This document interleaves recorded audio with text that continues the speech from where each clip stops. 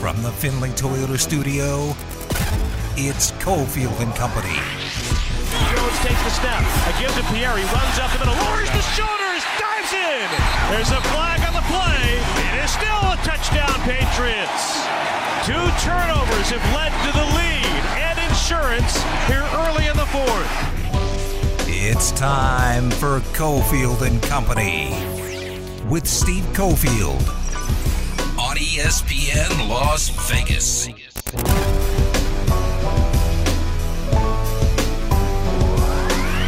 It is Patriots week. They got the job done yesterday on Monday Night Football. It's Cofield and Company. Patriots taking on the Raiders this week. We'll find out more about the Patriots' plans and what they're doing in the lead up to the game, and if they have a full run of the facility like they did over the summer. I don't think so. Well, big day around Las Vegas. The game isn't here, but VGK days are always big days. VGK in the peg. Hashtag no pegging, right?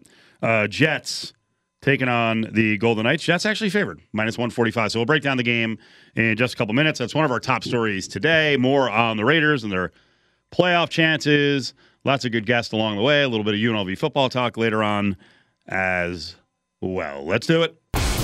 It's the 3 on Cofield and Company. Adam Hill is the company. Ari is here in our Findlay Toyota studios. Party going on outside? What's up, Adam? How are you doing? It's very distracting. There's a lot of people outside just yelling about and screaming. It's fun. It's fun. It's a solid door. What do you mean? You can barely hear him. All right, you want me to use the other microphone? Is that what you're telling me? Okay. We're discombobulated coming out. I was talking to the wrong one. The newfangled studio screwing you up that you've been in for 15 years. Or that, we only are here once a month. It is a little unfamiliar. Yes. So is the noise. So is the hacking cough outside often. Well, so I don't think I was talking on the air. So I have... Oh, you're back. I have 2 microphones, and I sat in front of one and then moved to the other, and I think I already turned on the other one. So we're good. I think we're good to go. It was my fault. I sat in front of the wrong one. Excellent. We didn't comment much on one of the big stories in college basketball. We didn't comment much on it yesterday because we wanted some more details. The details are not good for very short-lived UNLV coach Chris Beard. I think a lot of people here think he's a kind of a creep. I'm not passing judgment on this story until we know exactly what happened, but it ain't a good one on the front end. So he's been suspended by Texas indefinitely. Texas was really affected by it last night because they were a massive favorite against Rice and had to go to overtime. Rodney Terry, who's a familiar name to Mountain West Conference basketball fans, is the associate head coach. So he's going to take over to be the head coach. He's a guy who was a head coach at UTEP and Fresno in the Mountain West Conference. But, yeah, Chris Beard, the story that was told, recounted by his fiance, pretty bad. The weird thing here is he says he recorded this. He has audio proof of it. He would not give that to the police. He's going to, I'm not going to say lawyer up because that sounds like it's a dig. I guess he's going to have that in his defense. But, boy, the description of the event that she threw out there, it's pretty bad. Yeah, no question about it. And I saw a lot of people right away that said, "Oh, he has tapes, but he's not turning them over. They must be bad for him." I think people should understand the legal process a little bit better. Yeah, I don't think anyone really thinks about lawyers and the whole process. Not anybody, but lots of people don't think it through. Yeah. I got a question. At what point did he say, I got to record this? Well, if it's something that's ongoing, if it's something that happens, it's like hours, or if it's something that's happened in the past, right? Like he's time and time ready. Again, you see, patterns of behavior. Like, oh, when this happens, this starts to happen. I'm going to start protecting myself. In this case, some of us have been in these situations before, so you just kind of think about those things. So I don't, I'm not going to pass judgment on the fact that he recorded or that he has recordings if he does, or that he wouldn't turn them over. Like that, I believe is something that you would just say, yeah, I'm going to let my lawyer take care of that, and I'm not going to do that. I'm not going to say, here, take this. We'll see when the evidence comes out. Just like in many cases, it turns to be different than it was in the first telling. But I think right away you just say, okay, let's take a step back, as Texas did. Say, all right, go away from the team for a little bit. We're going to get to the bottom of this. We'll see how the case plays out, and We'll find out. And then a lot of times you also never know the truth because these things get played out, or in many cases, real victims don't want to go through with it. They don't want to talk about it. They don't want this to be made public, and that's a real shame too, because oftentimes they will do something to protect somebody, and then it was a lie. Yeah, Like I don't want to ruin that person's life, right? And then all of a sudden, people look at the story as fabricated, and the alleged perpetrator, is now innocent. Right. Like it's usually somewhere in the middle. Usually. But you also I don't know what the deal is here. It could be the worst case scenario. He's charged with felony assault. Strangulation was involved. The details are terrible. And Texas did the right thing. And anyone out there who's saying he needs to be fired right away, I mean that's silly. Yeah, you don't know. And by the way, like the details that are out now are just very, very minor, not minor incident, but like very small part of what the whole story would be. So you don't want to judge it just on this, and you hope these things never happen. But the reality is, these things do happen, and they have to be dealt with on an individual basis. You've covered these before. I have. You do have to be very careful. Yeah. No question. It's not quite as fun as covering just regular sports, right? By the way, we're going to talk to Jeff Grammer later on in our 4 o'clock hour. If you don't know who he is the crime reporter / Lobo beat writer in Albuquerque. Now, I kid because he seems to be covering some horrific crime incident almost every year. So we'll have him on in about an hour and 45 minutes because we really haven't gotten an expert's take on what turned out to be a deadly shootout between a New Mexico student and a New Mexico State basketball player. Yeah, and this is also why, we have on a regular basis a couple of attorneys booked because we don't know everything. So we'll get into this story and more on the New Mexico story throughout the week. But Grammer's coming up in the 4 o'clock hour. So the Knights go into this game with some familiar themes. The injury bug is biting again. They're playing the Jets, and the list is pretty long here. Winnipeg's hosting the Silver Knights. And this is why it seems like the last 10, 12 games, especially of late, have been very up and down. There's inconsistencies all over the lineup because you don't know who's going to be out there. So the latest has what? Eichel? Day to day. Okay. Who else? Shea Theodore. Week to week. Zach Whitecloud. Month to month. Hockey is your favorite. The update. You go from the NFL where it's pretty precise to hockey where day to day, week to week, month to month, upper body, lower body. And they're all different in their own regard, of course.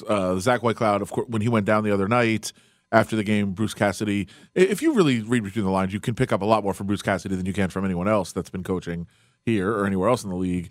But the other night, hey, what's the update with Whitecloud? We don't have one yet. I'll just tell you, didn't look good.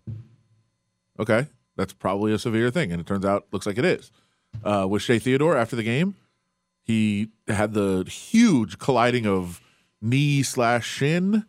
It looked awful out on the ice, and the response after the game was, "I don't know that it was as bad as it looked." Okay, maybe it's not a season-long thing. Okay, cool. We got that. Then we had Jack Eichel, who missed a few games, came back, and didn't look good when he came back. He was really laboring to get through that, and that was just him saying, hey, I want to play. And they let him play, and it didn't, the speed wasn't there. The burst into, as he tried to start skating wasn't there. Just didn't look good. So they had him try, then shut him down again. And he's day-to-day, which I think is probably fairly accurate because it looks like he wasn't able to come back. It just wasn't there, so they're going to give him a couple more days off. And, of course, Alex Pietrangelo is still out. That's the big one, too. Yeah, Pietrangelo's still out. And we don't know the details. Attending family issues. Personal matter. What happens tonight against the Jets? I mean, it's going to be real tough. And we talk all the time. I mean, injuries, last year was just the entire team. It was basically like the entire lineup was out, which was tough. Now it's a few guys, but they're really, with the exception of Eichel, it's all defensemen. So you've got to really try to fill in that D-core, which becomes very difficult when so many guys are out because it's not just a matter of, let's just bring this guy up and comes from the Silver Knights, so plug him into the lineup. But it's hey, let's bring up maybe a pair that plays together with the Silver Knights up to try to fill in because they are accustomed to playing together because you want defensemen who have played together. And then let's try to fill in, the gaps here and there with who actually works well together, who can play together, who can play each side of the ice, that they can make a defensive pair. So there is a lot to kind of go into trying to fill in these spots instead of just plugging in a guy because, hey, here's a hurt guy, here's a guy in his place. It doesn't really work that way. 5 o'clock, puck drop over on Fox Sports Las Vegas. That's 1340 and 98.9 FM. That's our home of Vegas Golden Knights hockey. Giveaway time. Couple of tickets right now for Five Finger Death Punch. 364-1100, 364-1100. Caller number 7 at the MUA, Mick Ultra Arena. A lot of events over there right now. It's a Saturday show this Saturday, the 17th. Ticketmaster.com. Five Finger Death Punch. Grab your tickets at Ticketmaster.com. Ari's got a pair, 364-1100. Caller number 7. Continuing on the injury theme, last night was a freaking devastating night. You don't want to see anyone go down, especially the way Kyler Murray went down. The injury is severe, and it could mean the beginning of the end for the guys who are running that squad. Kyler could be down a long time. Follow the guys on Twitter at Steve Cofield and at Adam Hill LVRJ, or tweet the show at Cofield & Co. Unfortunately, guys, it kind of looked like the end of an era last night. It was a devastating injury, and Cliff Kingsbury just looked like it was over last night. They're going to have to really think long and hard who's the best person on the planet to coach Kyle Murray going forward. He's not going anywhere for another year or two, but based on my experience, I'm not so sure Kyle Murray will be ready for opening day next year. He could easily go on PUP, meaning he's not eligible for the first 6 weeks. Now, back to Cofield & Company in the Findlay Toyota studio.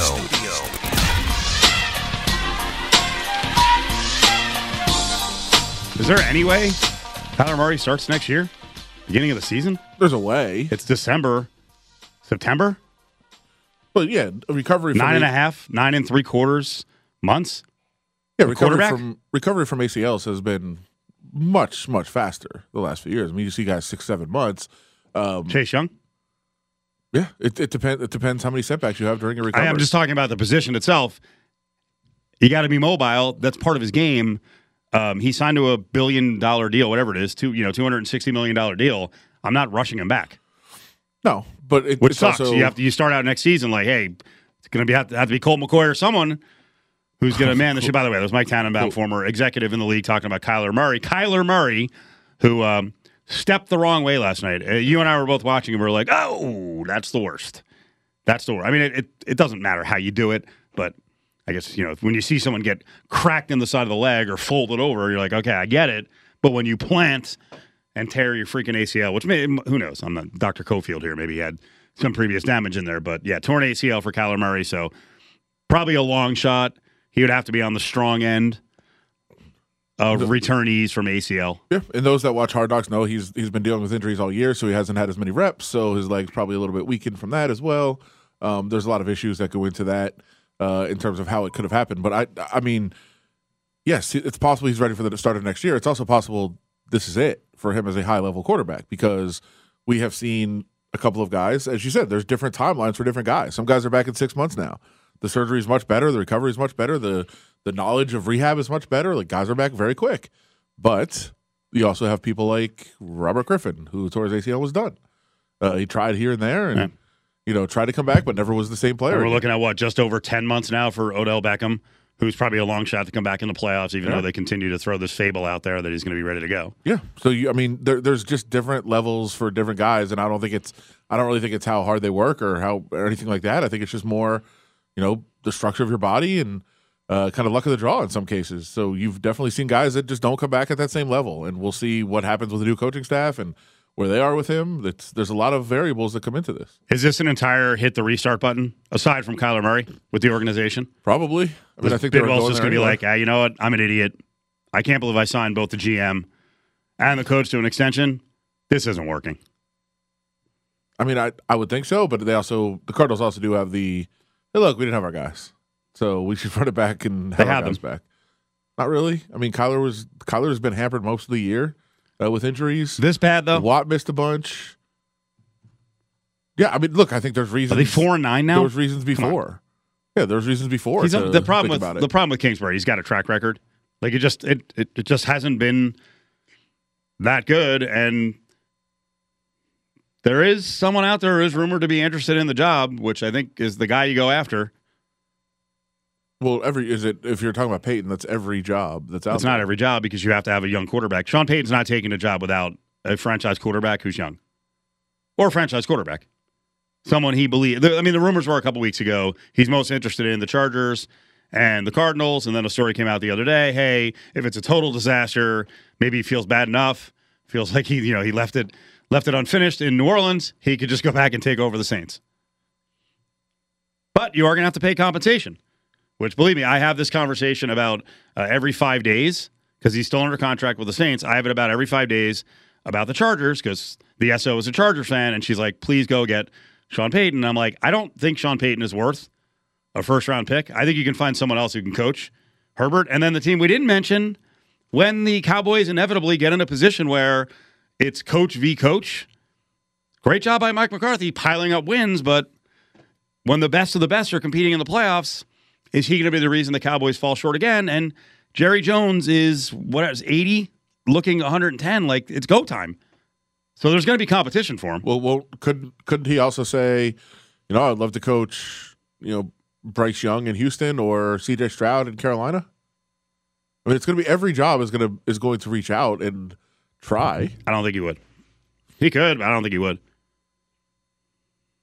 You're right, Tepper. David Tepper is the second richest owner now in football, next to the Broncos guys. Yeah. So, yeah, Tepper could make a run. I mean, do you think anyone who with any sort of football smarts who's got options would look at the Texans and go, I want to work for Cal McNair? He's a horse's ass. Sure. Well, what about going to coach Russell Wilson and for all the money in the world? I mean, I think they already have their guy, but what? You love Hackett. You're still sticking with him? No, I think they already decided they're hiring Dan Quinn. Whoa. Where'd that come from? I just think it's very possible. Okay. So your argument here is there's like eight viable jobs for Sean Payton to grab. It won't be easy for the Cardinals. Yeah, I think so. And by the way, again, with the uncertainty about Kyler Murray, like if you say they got a young quarterback to work with, well, do they? I mean, if I were Sean Payton, I don't think the choice is as easy as I laid out initially. I don't know that I want to work for the Spanoses. I don't know that I want to work for Bidwell and with Kyler Murray. And I just mentioned I don't want to work for the Texans owner. Crazy enough, I mean, Chargers have their coach. But there's so many guarantees here. Who's their coach? Staley. Are you sure? Yes. Haven't you been? You're such a Staley backer. Haven't the Raiders brass been alerted to this? Possibly. Yes. You won't even tell the story. No. So it was off the record. Come on, it's busting your chops. No, it's the Raiders front office and the coaching staff knows that I'm a very much analytics guy. They bust your chops over it. Which I'll stand by. And by the way, I think the Chargers. What's wrong with the Chargers? They're healthy and now they're in the playoffs. They're going to be in the playoffs. Joe Lombardi is, and Staley, I think he's got to give off, whatever, shake off some duties. But he's got to go back to coaching how he wants to coach. Well, he needs to be, I'm not going to say more aggressive because you hate that. Yeah. Coach by the numbers because you hate that he's now being risky. Listen how I'm putting this, folks, otherwise I get yelled at. Yes. But he's not going full analytics guy. He's lost some confidence in that. Yeah. He's risking his team's chances to win by punting on 4th and 1s. They don't have a top-notch OC. So I think if he's willing to make that change, and I think if he's willing to hand off more of the defensive duties, he needs to be just a head coach. Yeah, and he needs to coach the way he wants to. I don't know who impacted him or who got in his head, but stop. Media. Well, I think it's more noise. Ownership. Why don't you coach the way they used to coach back in the 70s? Is that the way Spanos speaks? Probably. So this all started as a discussion that the Cardinals might be looking to turn the page with the head coach and the GM instead of leaning on the crutch. I don't know. You have not been watching Hard Knocks, or you have? I got up to the Mexico trip, and then I'd heard from you or someone else that they Did they ever address the guy going berserk? No, the O-line coach. They showed like a 2 minute. Then I think I'm out. I don't want to. Like, if you're not going to tell a coach gets fired on a trip to Mexico City for something he did away from the field. We don't have any details. I should be clear. They addressed it. They showed like the coaches saying, "Hey, we've moved on from him. He's gone. We apologize for keeping him around. He should have been here, and he's out." They said he shouldn't have been there. Basically, were there problems before? Apparently, there was something. But you don't get that on Hard Knocks. Well, I'm much more concerned about the Eno Benjamin situation than anything else. That's what I'm mad about. So Eno Benjamin did something after a game to get cut. He's like a prominent part of their team, does something, gets cut. The producer went on a radio interview and said, "Oh, man, this is some of the best footage we've ever got. We can't wait for next week's episode. This is going to be awesome." Nothing. So clearly the team exercised their right to cut that out. But what it also did is it allowed Eno Benjamin to send out a tweet that said, "I told you guys there was nothing there." Like, okay, now show it. There should be a clause that said, if we cut something out and whoever was the beneficiary of getting that cut out comments publicly, we're releasing the footage. That should be part of the contract. All right, maybe it is must-watch. It's not. Must-watch frustration. But I'm very excited. I was so mad they didn't do a new episode during the bye week last week. Come on, give me something. It's one of 2 shows I watched during the football season. Put it back on. But you see what I mean from a coaching standpoint? When you look at that organization, you're like... Americans in a break now, too. Just Bidwell. It's kind of been a common theme. Oh, but just a messy organization. That's what I was going to talk about, though. So Bidwell and Keim just sit next to each other during the game and do these dumb fist bumps all the time. Yeah. I think they're too close. Oh, well, I was actually thinking that, too, that it seems like Keim can pretty much do anything, and he doesn't get moved out. Just anytime there's a first down, fist bump. So stupid. So who is Steve Keim's guy? Is Peyton a Keim guy? It drives me I think nuts. Peyton's a Peyton guy. Wherever Peyton goes, he's going to have his choice of who the GM is going to be. Yeah, you don't want him being the GM, but he's going to be able to shop for the groceries and make a lot of selections. Yeah, I would like imagine. Parcells used I would to say. imagine that's the case, and who knows if he, wants to go into a situation where they already have somebody and he thinks he can work with them, or, I heard Dan Campbell talking today in an interview about kind of getting paired up with a GM that he didn't really know, and he's like, I went into the situation like, I hope it's good. I hope this works. And he said there cannot be a better relationship than he has with them. So sometimes you just don't know. I would imagine Sean Payton knows enough people around the league that he probably has his preference of who he wants to have in there. But sometimes you can just pair somebody with somebody and it just works. Trayvon Mullen, how's he doing with the Cardinals? Well, he's not on the Cardinals anymore. What happened? He was released like an hour ago. I did know that. You told me. I know. It's lobbing the softball for you to hit out of the park. So another former Raider right now out of the league. 120 snaps in 8 games for the Cardinals, and he's out. Health, one of the biggest issues with him. He can play. Got to get healthy. He can be on a roster. He's not John Abram. Sure. Who I have no idea what his future is now because he lasted a couple of weeks, was real happy, and then the Packers were like, we've seen enough. Was he in Seattle? Did he get picked up? I think so. All right. Unless he continues to live. He's gone from there too. He continues to live. Hey, on the way back, I want to get to playoffs. I want to get to a couple of big decisions with Las Vegas and finances because we got some moving and shaking going on with the Al and also Vegas. LVCVA is further committed to the Pac-12. Want the skinny on UNLV football? Listen to the weekly UNLV All Access podcast with Cofield and Caleb Herring. A new episode drops each Thursday morning at UNLV All Access on Twitter.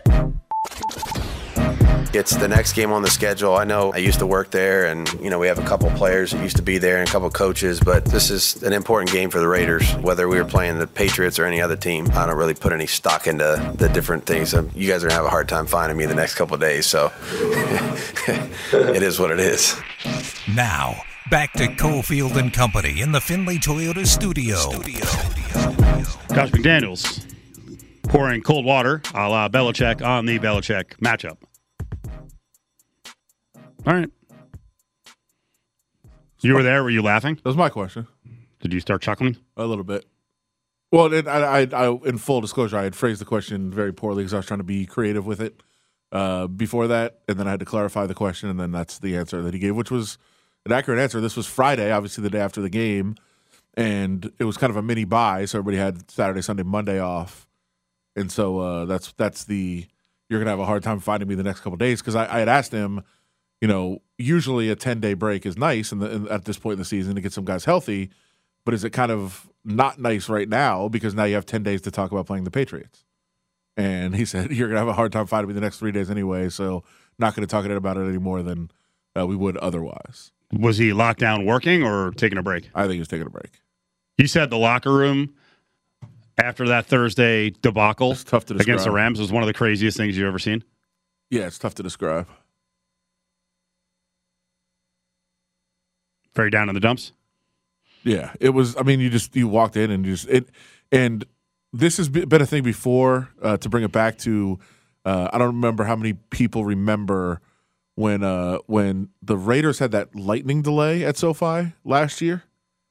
And John Gruden talked about how poorly the locker room is set up for the visitors at SoFi. And everybody kind of made fun of it because nobody had really been in the locker room yet. It was still COVID time. There was nobody in there.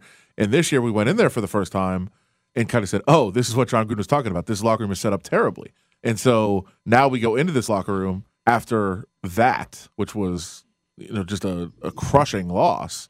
And there's a bunch of guys sitting around at their lockers just devastated. There's tears, there's anger, there's emotion, there's all this. And now a bunch of media people are coming in, and not only the regular media people, but the national networks, and there's a bunch of extra staff in there too. The way that it's set up, it's kind of weird. So there's nowhere to move around. So the players can't really walk to the showers because there's people kind of it's like a maze back there. Everybody's kind of stuck where they are, and it was every emotion possible stacked with just frustration of just so many people being in a small space. It's tough to even describe like the scene that was in there. And in the end, I know it's a football game. I get it. There's real life that's worse, but that room just was it was a tough place to be. So everyone needed a little bit of chill time. I think so. Yeah. Hey, I saw the story in the paper yesterday about a bunch of improvements needed for Allegiant. Oh yeah, it's very old, so they gotta fix that thing up a little bit. About $7.5 million worth of work, about 15 items. To your knowledge, the money for this is coming from?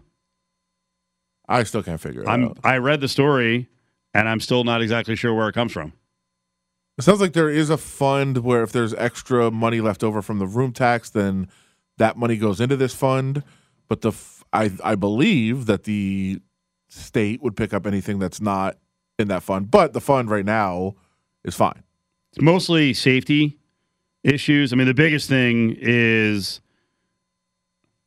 they need more canopies around the gates or bigger ones.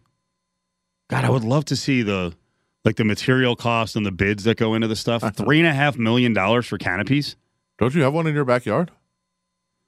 You can help them out. $1.3 million for a misting system outside. Is there anyone in Vegas who has seen a misting system that actually works? Like, I suppose if it's right on your neck, like you can sit down and it's like 4 feet off the ground. I go to a lot of like a brunch, lunch type things on outdoor places.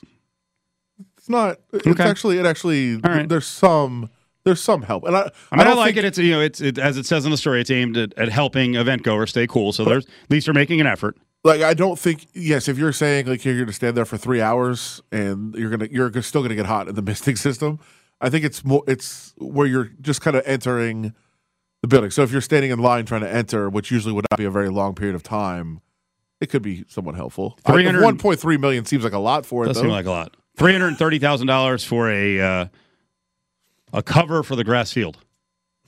Okay. I mean, it does need one. I mean, I'm sure it gets burnt to hell. And also, we saw it in the preseason. After it got played upon a bunch, it is. There are times it does get burnt out, but $330,000 also seems like a lot. More bollards around the stadium. Those are always a good thing. That's $350,000. I feel like you could just make some of those easier. I don't know how much things cost. I have no idea. Building. I thought Arizona started rebuilding their wall to Mexico, and they just use shipping containers. Why don't we just put shipping containers around the stadium to keep cars plowing into shipping containers? It wouldn't be very attractive. I'm be kind of cumbersome. I'm okay with those bollard things. I like the bollards. They seem like they should be cheaper. They're just going to stand there. Is there any clearance bollards? It's fine. The cover for the grass Who's field. cornered the market on the bollard business? Why didn't we do that? Somebody. Why are we doing this? Somebody has to be the leading manufacturer of bollards. I can't keep doing this. How much do you think one costs? I don't If know. you would have honestly asked me, this isn't a bit. This is for this whatever. Yeah. I would have said like $300 Oh, I would say more like $10,000. for one. Well, you saw that. You saw the it's $350,000. No, I actually don't know. Well, you're right. I see the total. It's just a thing that stands there. $5,000? It's $300. 10,000? That would seem like a ripoff. I don't know. Would you buy one for like your garage in front of your house? No. If it was $300, I would think about it. Inside, so that whoever's parking, because since I'm a hoarder, there's no room for two cars in the garage. Actually, the SO's better parker in the garage than I am. I have like a little cabinet. Actually, I had to set up a tennis ball. I had to set up the hanging tennis ball so I didn't ram it through the house. If a bollard would have been $300 instead of $10,000, would you set one of those up right in front of your door instead of a tennis ball? I'd rather have a tennis ball because I think if I hit it, there's no damage. But I don't want to crack the front of the car all the time. Right, but on a bollard. But you could make it so that. But it would save me from going the inevitable that's going to happen. Me going through the garage into the house. Yeah, you should get one, but not at $10,000. $300, yeah, sure. Wednesdays, it's the Kevin Kruger Radio Show at 5 p.m. on Raider Nation Radio 920 a.m.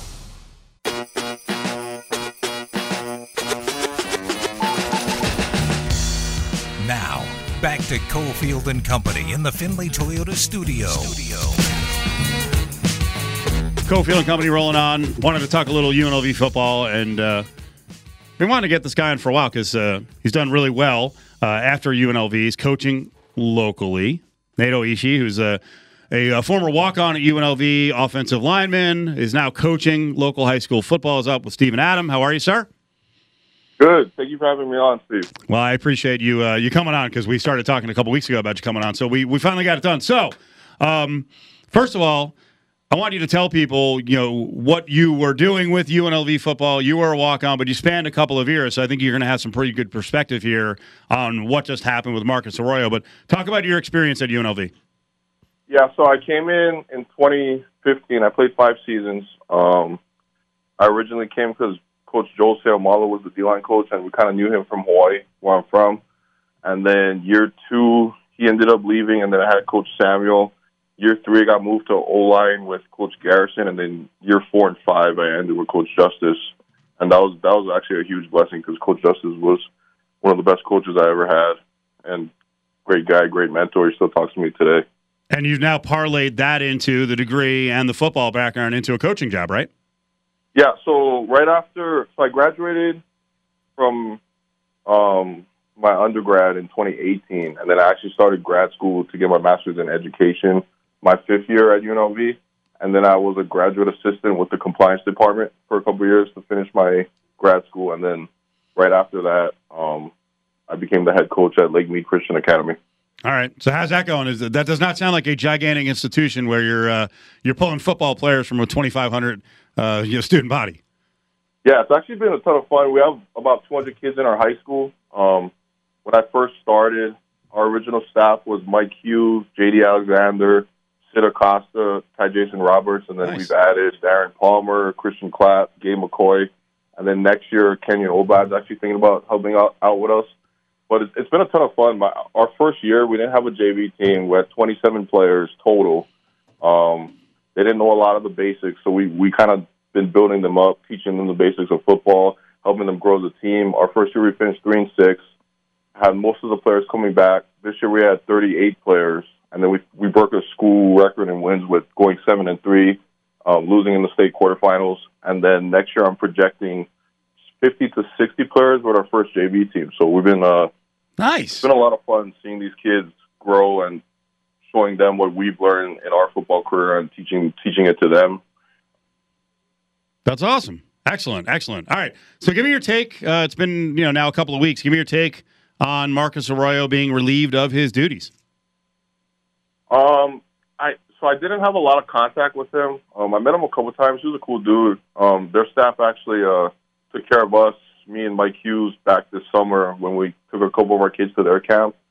He had a good year this year, but working in compliance, and I know Eric Harper from that experience, and he was around the football team a lot.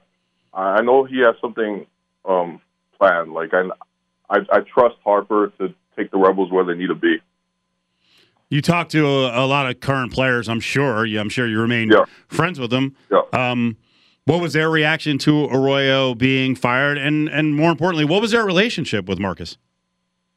It's kind of a mix, right? Because you got the teammates I played with were kind of like the original guys who came from the Sanchez era, so they were kind of used to coaches.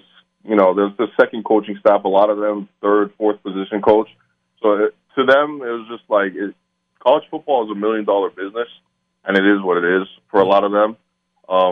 I know a lot of the younger guys, came here to play for Arroyo, and but for the younger guys, they just they're learning it now. Like, hey, college football is a business. You don't commit to play for a guy. You commit to play for a city and to play for a reason in that city. By the way, what did you think of Sanchez being fired? Did you think he deserved more time?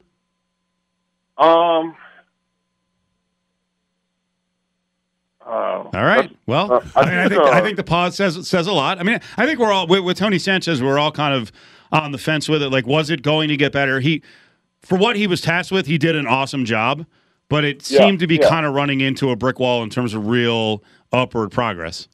I will say we were knocking on the door my last 3 years, but it kind of after that 5 and 7 year in 2017 was tough. We were right there a couple times, and then. Yeah, college football, 5 years is usually around the time of, start getting new people in and whatnot. But I think if he stayed a couple more years, we would have went to a bowl game. But at the same time, we play for the Rebels, and whatever the leadership wants to do is what we all supported that, and we just want UNLV to be great. You know what I mean? Now that you're coaching and you're working with kids and you're seeing from the other angle, do you look back on the coaches that you had in a different light? Yeah, definitely. Coaching is not as easy as people think. I remember, in high school and as players, we all think we're geniuses, but coaching is tough, and building a program is a lot. There's a lot of pieces. You got to get lucky. Got to have the right people around you. Got to have the right players. Because it's easy to go out there and go on the field and play, but it's another thing to try to get someone else to do it. And I think coaches deserve respect everywhere because it's a tough job, especially college football. Every coach I've had has worked hundreds of hours a week. I mean, it's a lot. It's a lot to build a program, and it's a grind for sure. And you could be the best coach in the world, but at the end of the day, if the players don't go out there and play, then it is what it is. But it's definitely rewarding in terms of having an impact on the kids' lives. Nate Oishi is with us, a former UNLV football player, a walk-on from Hawaii, now coaching locally, kind of giving us his take on what he's seen past and present around the Rebel program. The other thing you should talk about is just the role of the walk-on, because it is not an easy go. I mean, I've been around the program a little closer than recently than I was in the past, and just to see guys kind of gut it out. Your role is important. We never talk about the scout team and the need for depth and guys actually working hard in practice who may never play. Yeah. I mean, you got to love football. That's what I tell kids. If you want to play college football, and especially from Hawaii, there's a lot of 5'10" linemen that want to play D1 football. Right. And I tell them all the time, you can play D1 football, but you got to love it. You got to love it because there's a lot of grind. It was every day I was going against guys twice my size, grinding it out for 5 years, hours of workouts, hours of film. You got to love football, and you got to love what you're doing and love your teammates. And that's something I don't regret that, because I've built relationships at UNLV that will be friends forever, and I've learned a lot of life lessons along the way that will help me as a coach. How many times were you close to maybe not continuing or saying this isn't worth it, or did that ever happen? And I guess what kept you going when that did happen? So actually, I thought about it a couple times, going to a smaller school and whatnot. But I actually made a promise with my friend Mark He was actually a player at Nevada Reno who went to go walk on there, and he ended up passing away. But we both told each other, hey, we gotta stick it out because there's kids from our high school looking up to us. So that was one of the biggest things for me, was that I wanted to show kids from my high school where I'm from in Hawaii that you can do it. So we're seeing a lot of high schools. I don't know if I've seen a coach do it, but we've seen a lot of high schools tweet out that Barry Odom, the new UNLV coach, has been out to visit them. How much chatter was there in the high school community about Arroyo and the staff and the work they did or didn't do with local high schools? So I didn't, in my second year, I didn't get a lot of contact with him, but I did this past year, the new linebacker coach, Mike Bruno. I thought he did a good job because he would respond, text back and forth with me on Twitter. So I thought Bruno did a good job. But yeah, it's hard for me to say because we're a smaller level school. I'm sure they're out to all the big schools and whatnot, but they did not come around our campus a lot. How important do you think it is that if a coach comes in and makes a decision, hey, I'm gonna build a program with guys from out of the area, and I'll kind of deal with the locals when I want to deal with them? I think it's huge, especially with coaches leaving and going in college. That these UNLV kids, the local kids at UNLV are there because that's their home, right? So their D-line coach could take a job at Arizona State, and because it's their home, they have a purpose for being there. So I think recruiting local kids gets the community involved. It gets kids that are playing not just to make the NFL or to further their career, but kids who are taking it personal to play for their home. How often do you get back home to Hawaii? I go back home pretty often, 2-3 times a year. All right. I think that was probably the game that did in Arroyo. Yeah, actually, my dad's a season ticket holder back home, and he was like, hey, we're getting better every week. And I was telling him, I was like, nah, we got you guys. But, yeah, that was a tough upset for sure for me because I'm always, talking back and forth with my Hawaii family and friends. Did your high school have a killer year this year? Were they the champs? No, they lost in the semifinals. Who'd they lose to? My high school was Iolani High School. They lost to Waipahu. Okay. They're in the D1. But I won my freshman, sophomore year, and we broke a 6-year streak my junior year, and then we came together and we won my senior year. I think we had a lot of success. I think we watched our high school play in that game because I went to a place called 8 Fat Fat 8, I think was the name of it, somewhere in Honolulu, and I just found it fascinating on a Friday night. Like everyone in this place was just riveted to high school football. Oh yeah, high school football in Hawaii. Like I tell a lot of people this, it's like Texas out there. I mean, that's pretty much what everyone looks forward to. When the season ends, everyone in the community is waiting for the next season. Hey Nate, I appreciate a couple minutes. Let's hook up closer to the football season. We'll get you back on again, talk about the program, and get a little breakdown of UNLV football, and we'll see how the spring goes and the summer goes. Okay? Yeah, I wanted to shout out Coach Odom because he actually texted me a day after he got hired, which I thought was cool. And I don't know him. I don't know how he got my number, but I thought it was cool that he was reaching out to even the small school local coaches. It's very nice. Nate, we appreciate the time. Thank you. All right. Thanks, Steve.